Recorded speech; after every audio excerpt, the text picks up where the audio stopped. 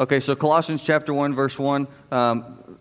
Now, we live in a very individualistic culture. You may know that is we value our independence and our individualism above most things. Anytime you open the Bible, remember you're taking a cultural trip.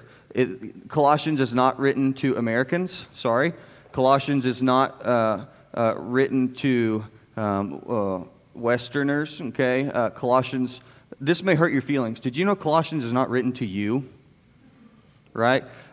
Years and years ago, I can still remember one of the, you know how sometimes you'll hear a phrase and it sticks with you? One of the things my professor said at seminary, and this can change the way you approach Scripture. And please hear me say this. Not everything in the Bible is written to you. Not everything in the Bible is written about you. But it's all written for you. Okay?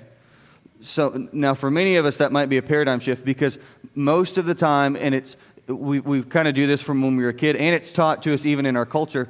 Listen, this is what we like to do. When I see the word you in the Bible, what do I think? This guy right here, right? And it's and we take Bible verses and we put them on coffee cups and we put them on T-shirts, and you can take a Bible verse that is like, that was God speaking to exiled Israel thousands of years ago, saying to them, hey, I'm never going to leave you nor forsake you, speaking to them, hey, I have plans for you. They're to prosper you and to give you a future and a hope. You all know that one? And we put that on a Bible verse and we said, God's talking about me, but you don't, the very next verse, God says, I'm going to send you into exile for 70 years, but I'll get you out. Right? But we take that verse and we take it out of context, and that's a popular, right? Jeremiah 29:11, I know the plans I have for you, plans to give you a future and a hope and to prosper you. And we say, that's where it ends, and we say, it's talking to me. It's not talking to you. It's talking to God's hope and His promise to His covenant people. Okay? So it's not written to us, it's not written about us, but it's written for our good. Okay? And so even as we study Colossians, we have to be very careful. This is not written to Russell. I don't mean to hurt your feelings. It's not written to you. But it's written from a specific group of people to a specific group of people at a specific time for a specific purpose.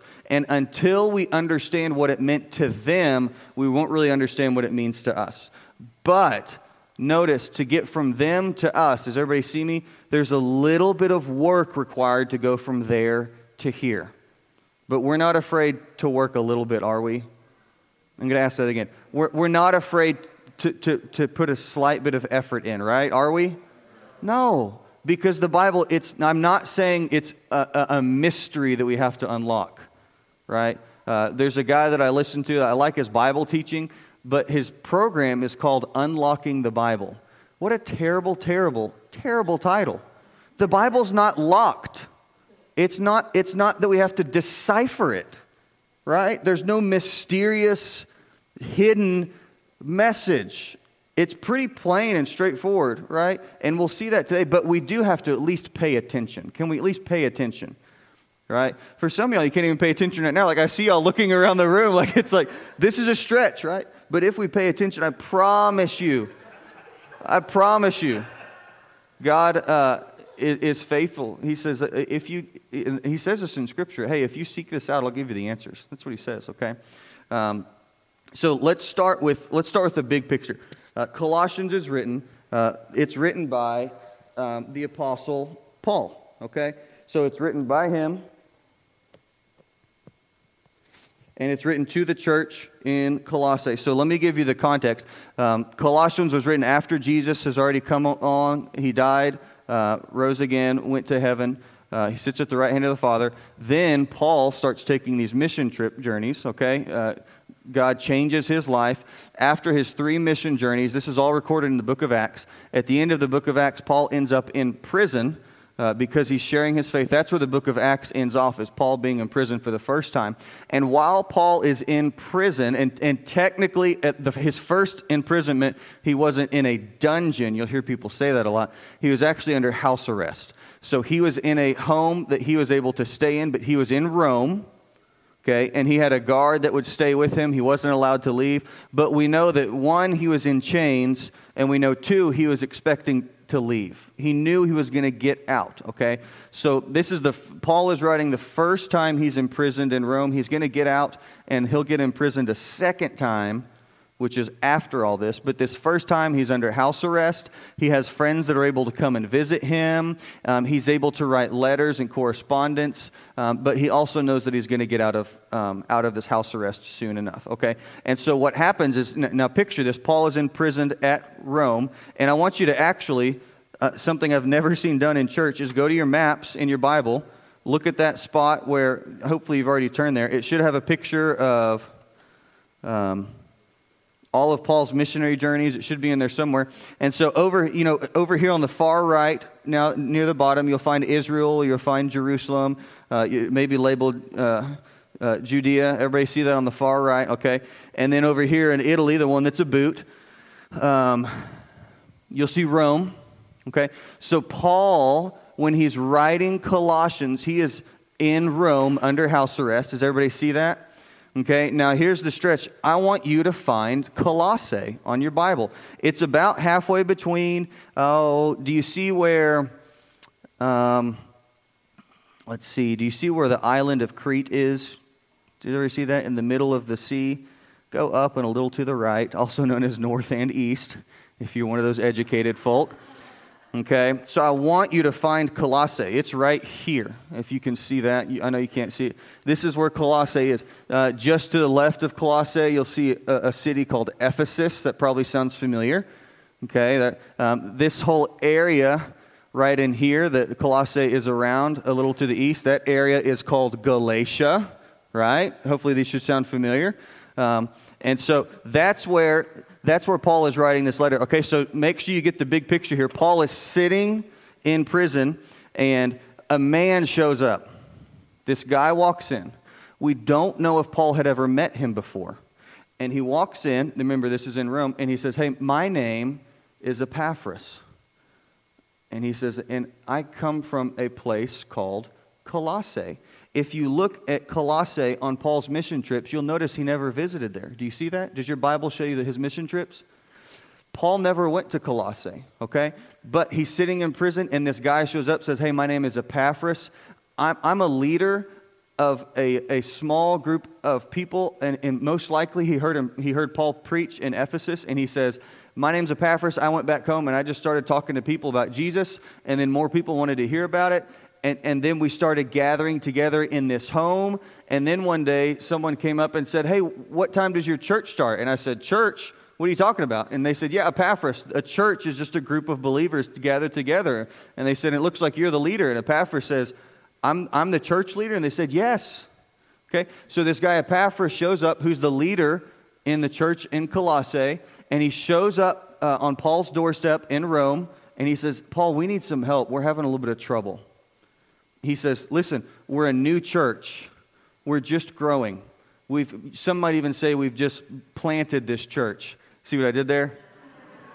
Some might say this. He shows up and he says, this is a new church plant. We're young and we know the gospel. We know Jesus. We know all this stuff. But Paul, we're starting to get some weird teachings amongst our people. It's not that people stand up and proclaim these things, but it's this general mood about our people that remember, Epaphras is just kind of feeling this. He says there's something not going right with our teaching. It's very, very subtle, right? Is it a clear-cut heresy? Is it a clear-cut cult? Probably not. It's probably this general mood that people are starting to feel things and think things. And it's affecting, notice this, he says, our belief system is affecting the way we behave. Let me back that up. Epaphras says the things that we believe are affecting the way we behave.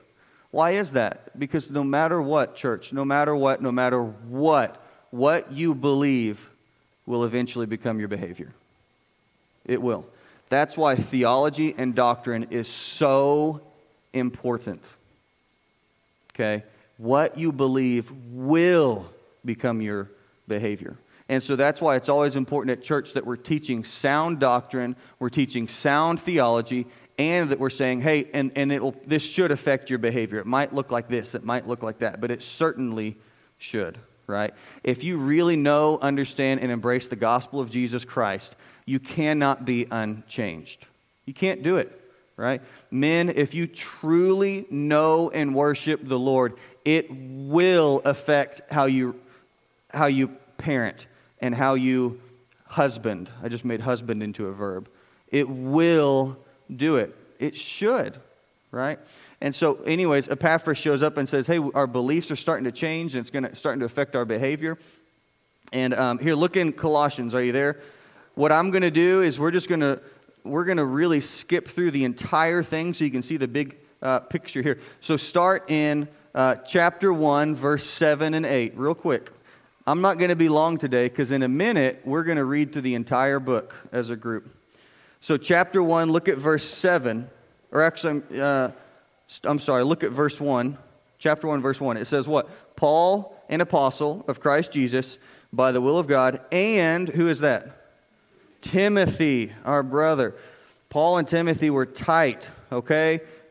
This is such a great example of discipleship, is that when you start looking for Paul and Timothy in the New Testament, they're all over the place. You can go read in the book of Acts where Paul meets Timothy for the first time. Paul meets him and he says, I'm impressed with this young man. And then Timothy says, I want to start going on these mission trips with you. And you will see all through the New Testament, there's Paul and Timothy, Paul and Timothy, Paul and Timothy. And so Paul is always pouring out into this young man. Anyways, and Timothy, our brother, verse 2, to the holy, faithful brothers in Christ at Colossae. Okay, so just in the first verse we see, so this is Paul writing this letter. He says, hey, this is from Paul and Timothy. This is to Colossae. Skip down to verse 7. He's speaking to the church there. He says, you learned it from who? Epaphras. This is the guy that, so when they read the word Epaphras, they say, oh, that's the guy who's in charge of our church. You learned it from Epaphras, our dear fellow servant, who is a faithful minister of Christ on our behalf, and who also told us of your love in the Spirit. Skip all the way to the end. Look at chapter 4. Look at verse 12. Remember, we're going to skip around a lot, but I want us to get the big picture. Paul's closing remarks, chapter 4, verse 12. What's the first word you see? Epaphras. So Paul is concluding his letter. He says, Epaphras, now look at this, who is one of you and a servant of Jesus Christ, sends his greetings. Okay, so this clarifies what we said. Epaphras, who's one of them, he's from Colossae. This is his hometown. He is always wrestling in prayer for you. I love that, by the way. I love the fact that the leader, it says that he's wrestling in prayer. Some people have the gift of prayer. Like some people, they just do.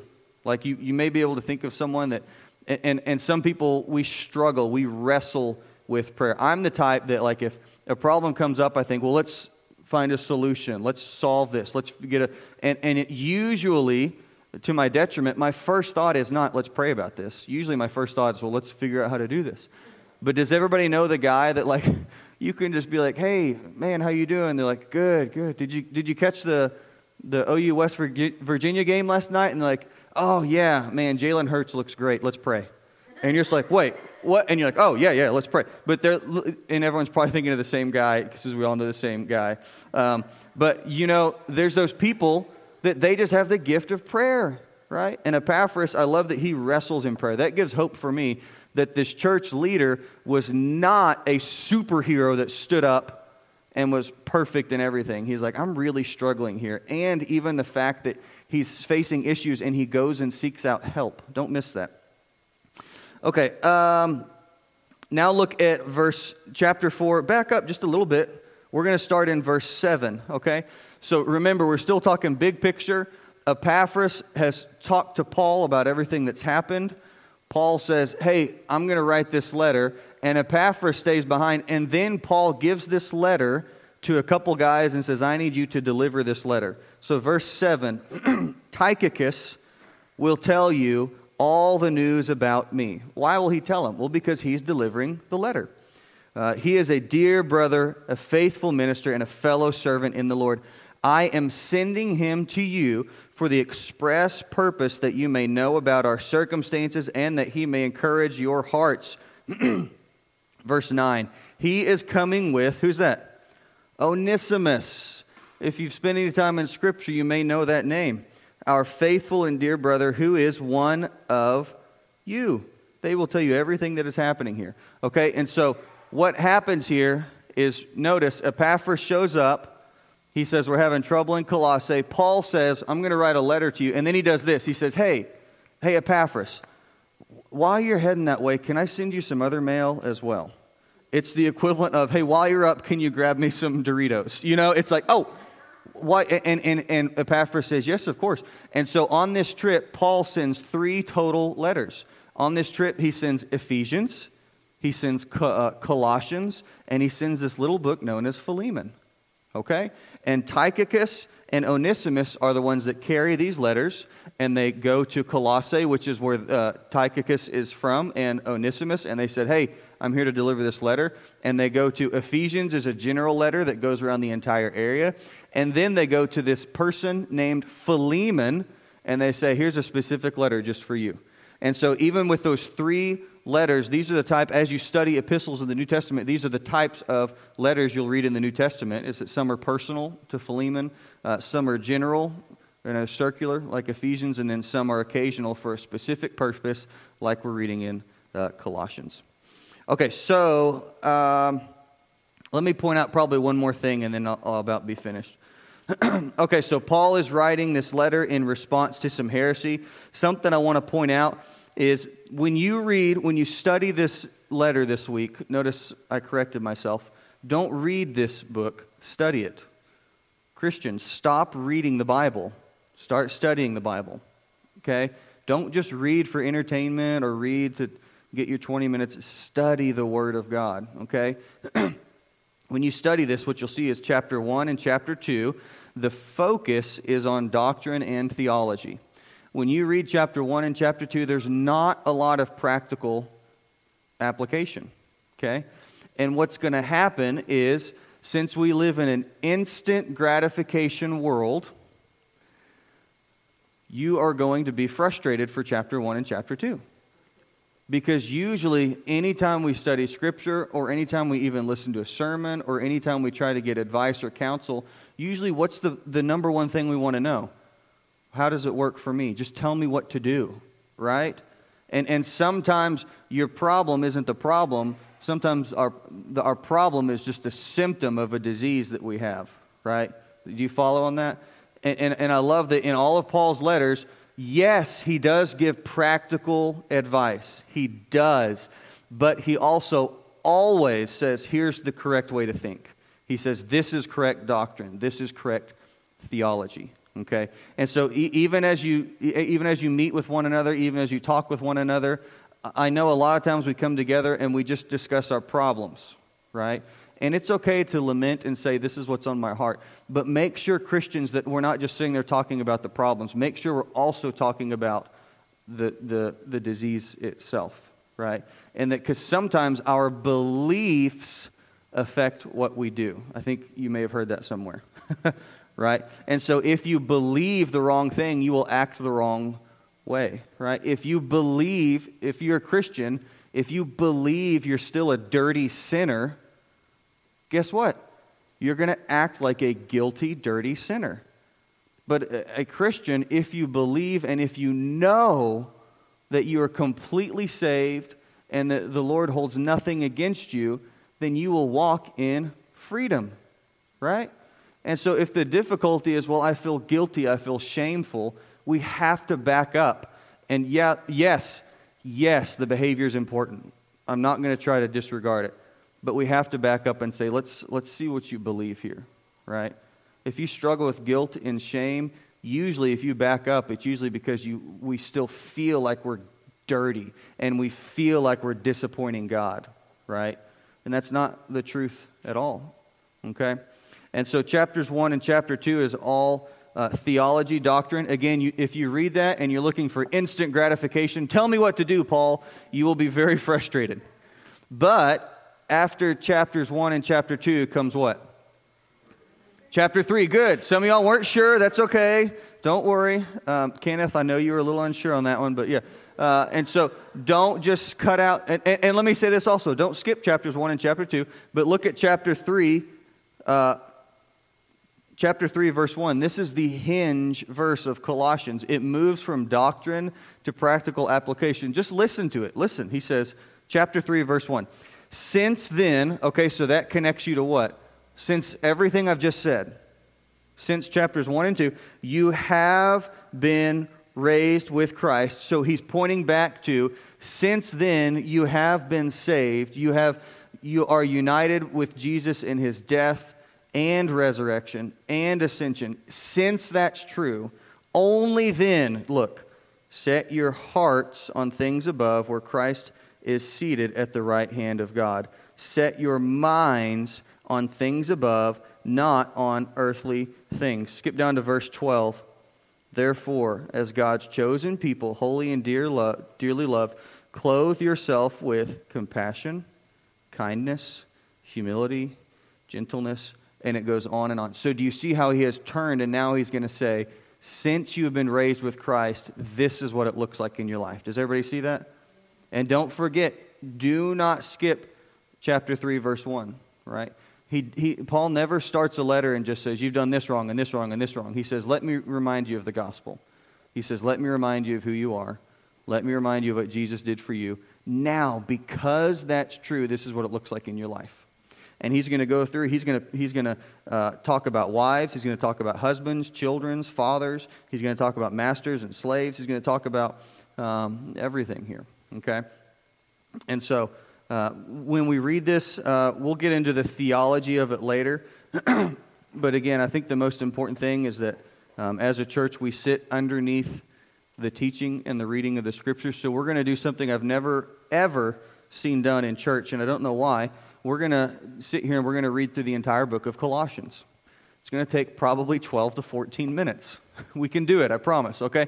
And so I have some gentlemen that I asked if they would come read. I don't know, if you guys want to come sit here, you can. You don't have to if it makes you feel uncomfortable. And talk into this microphone right here and talk with a good reading voice. Who's going first? Was it Marty? Are you first? Yes. Okay, come on up here, man. Everybody else follow along as best you can. And whoever's next, just be ready to go. We don't need to do weird introductions between them. You can introduce yourself if you want. I'm Marty.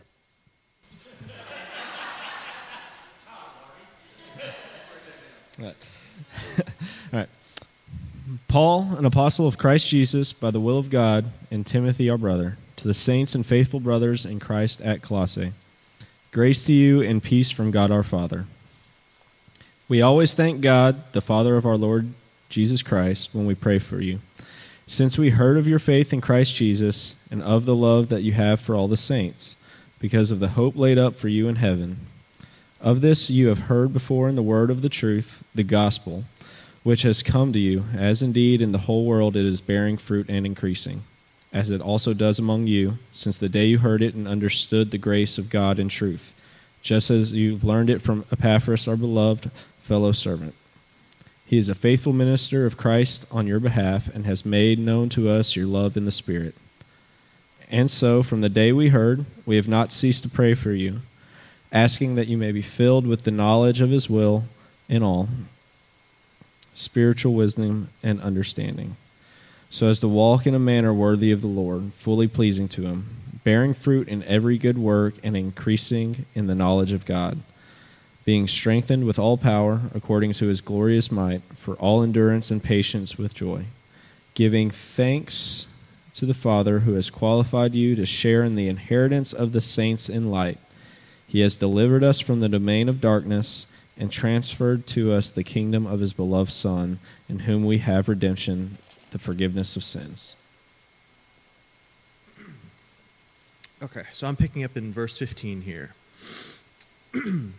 He is the image of the invisible God, the firstborn of creation. For by him all things were created, in heaven and on earth, visible and invisible, whether thrones or dominions or rulers or authorities. All things were created through him and for him. And he is before all things, and in him all things hold together. And he is head of the body, the church. He is the beginning, the firstborn from the dead, and in everything he might be preeminent.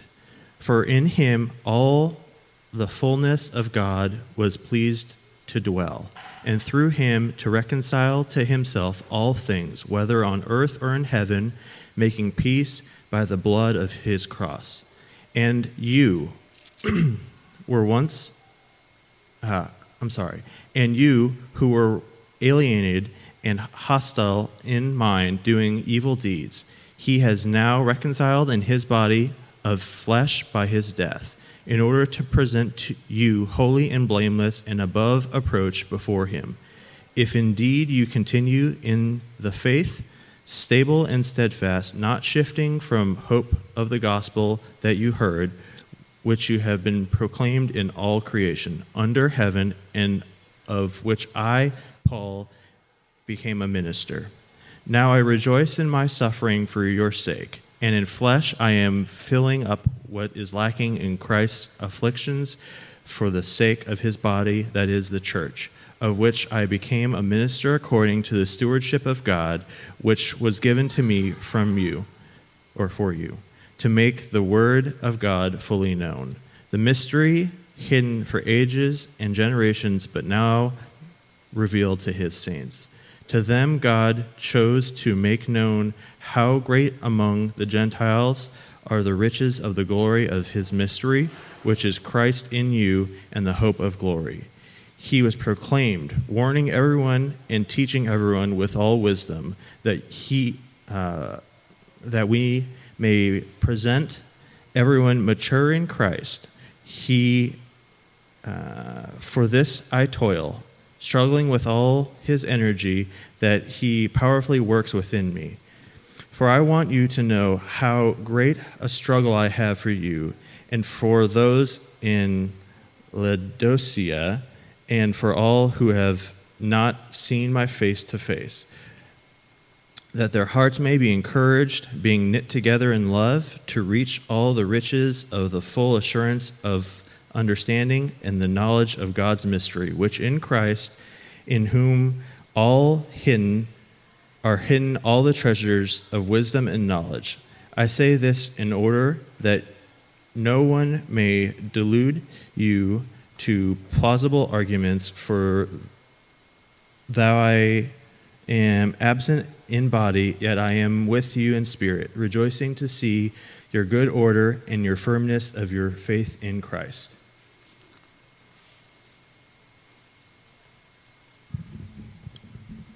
Picking up at verse 6. Therefore, as you received Christ Jesus the Lord, so walk in him, rooted and built up in him, and established in the faith, just as you were taught, abounding in thanksgiving. See to it that no one takes you captive by philosophy or empty deceit, according to human tradition, according to the elemental spirits of the world, and not according to Christ. For in him the whole fullness of deity dwells bodily, and you have been filled in him, who is the head of all rule and authority. In him you also were circumcised with a circumcision made without hands, by putting off the body of the flesh, by the circumcision of Christ, having been buried with him in baptism, in which you were also raised with him through faith in the powerful working of God, who raised him from the dead.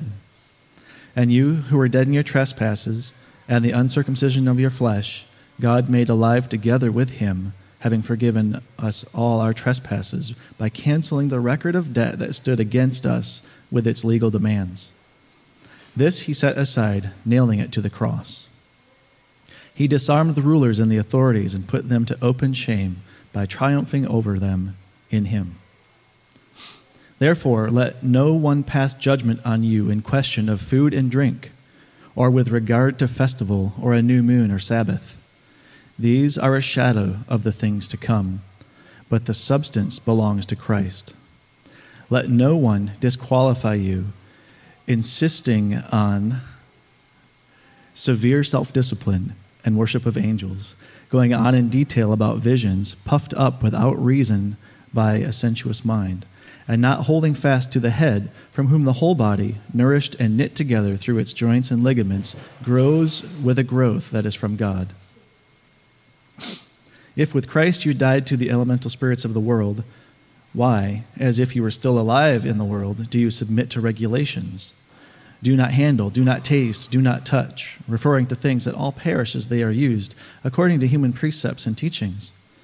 These have indeed an appearance of wisdom in promoting self-made religion and severe self-discipline and severity to the body, but they are of no value in stopping the indulgence of the flesh.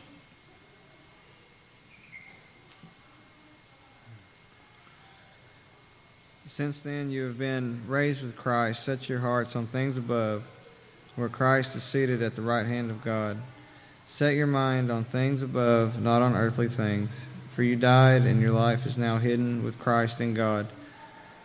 When Christ, who is your life, appears, then you also will appear with him in glory. Put to death, therefore, whatever belongs to your earthly nature: sexual immorality, impurity, lust, evil desires, and greed, which is idolatry. Because of these, the wrath of God is coming.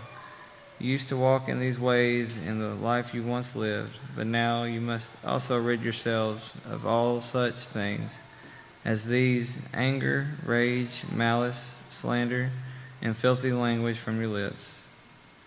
Do not lie to each other, since you have taken off your old self with its practices, and have put on the new self, which is being renewed in knowledge in the image of its Creator. Here there is no Gentile or Jew, circumcised or uncircumcised, barbarian, Scythian, slave or free, but Christ is all and is in all.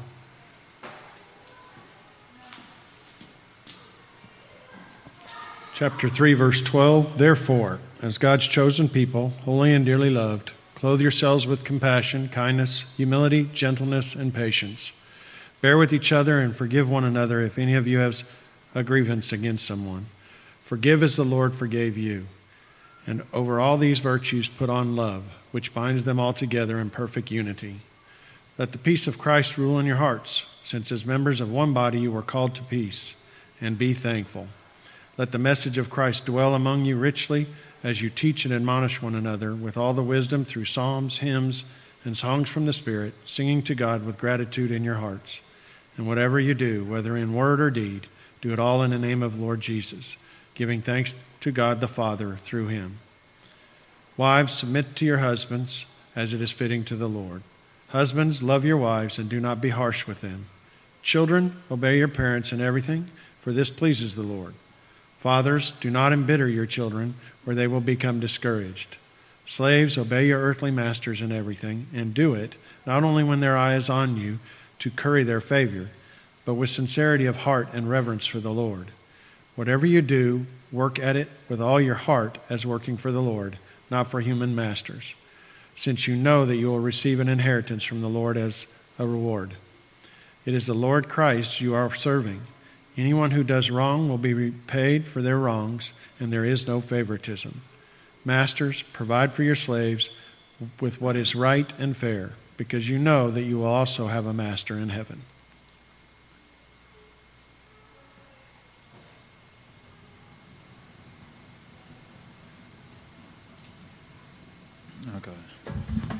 Okay, chapter 4, verse 2 to the end. Don't be weary in prayer. Keep at it. Watch for God's answers, and remember to be thankful when they come. Don't forget to pray for us, too, that God will give us many chances to preach the good news of Christ, for which I am here in jail. Pray that I will be bold enough to tell it freely and fully and make it plain, as of course I should. Make the most of your chances to tell others the good news. Be wise in all your contacts with them. Let your conversations be gracious as well as sensible, for then you will have the right answers for everyone. Tychicus, our much-loved brother, will tell you how I'm getting along. He is a hard worker and serves the Lord with me. I have set him on his special trip just to see how you are and to comfort and encourage you. I am also sending Onesimus, a faithful and much-loved brother, one of your own people. He and Tychicus will give you all the latest news. Aristarchus, who is with me here as a prisoner, sends his love, and so does Mark, a relative of Barnabas. And as I said before, give Mark a hearty welcome if he comes your way. Jesus Justus also sends his love. These are the only Jewish Christians working here with me, and what a comfort they have been. Epaphras from your city, a servant of Christ Jesus, sends you his love. He is always earnestly praying for you, asking God to make you strong and perfect, and to help you know his will is everything you do. I can assure you that he has worked hard for you with his prayers, and also for the Christians in Laodicea and Hierapolis. Dear Dr. Luke sends his love, and so does Demas. Please give my greetings to the Christian friends at Laodicea and to Nymphas and to those who meet in his home. By the way, after you have read this letter, will you pass it on to the church of Laodicea and read the letter I have wrote to them, and say to Archippus, be sure that you do all the Lord has told you to do. Here is my own greeting in my own handwriting. Remember me here in jail. May God's blessings surround you. Sincerely, Paul. Okay. Book of Colossians. Now, just reading through that after you know basic, isn't that easy, by the way? Like, doesn't the Lord just speak to you? Like, even just now, just reading things, like, just now, like chapter 4, verse 6, this one that says, let your conversation be always full of grace. You know, God, gossip is a powerful, powerful thing. And I'm going to be really straight with you here. Like, it's fun. I'll just say, it's fun to gossip, isn't it? Don't look at me like you don't know what I'm talking about. Isn't it fun to say, well, did you hear what, or to talk about how people have wronged you? And isn't it fun to talk down on people? I can't believe I'm saying that. I'm just being honest, right? And how the Lord speaks and says, hey, that doesn't do any good. Let's make sure all of our conversations are full of grace.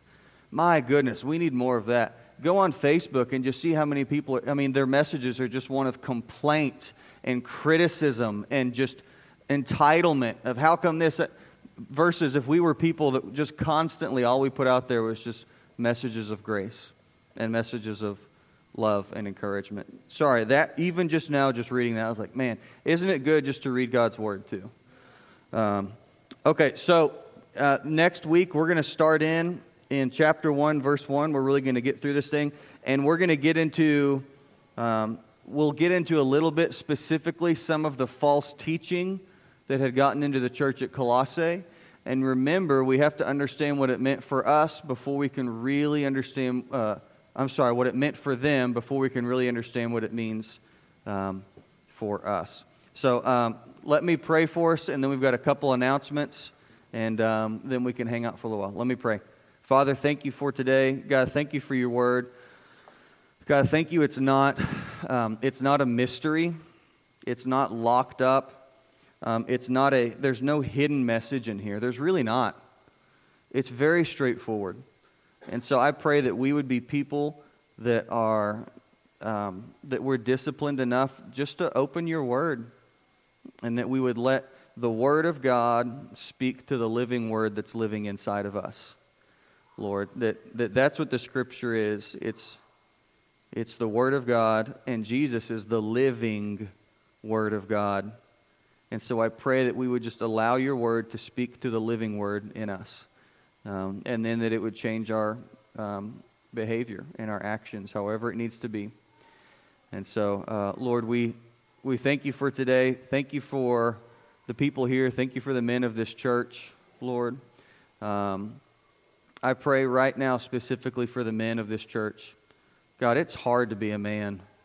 It's so hard. It's so hard to be a man of God. And I pray for the men in this room, every single age. God, make us courageous, Lord. Give us strength, Lord.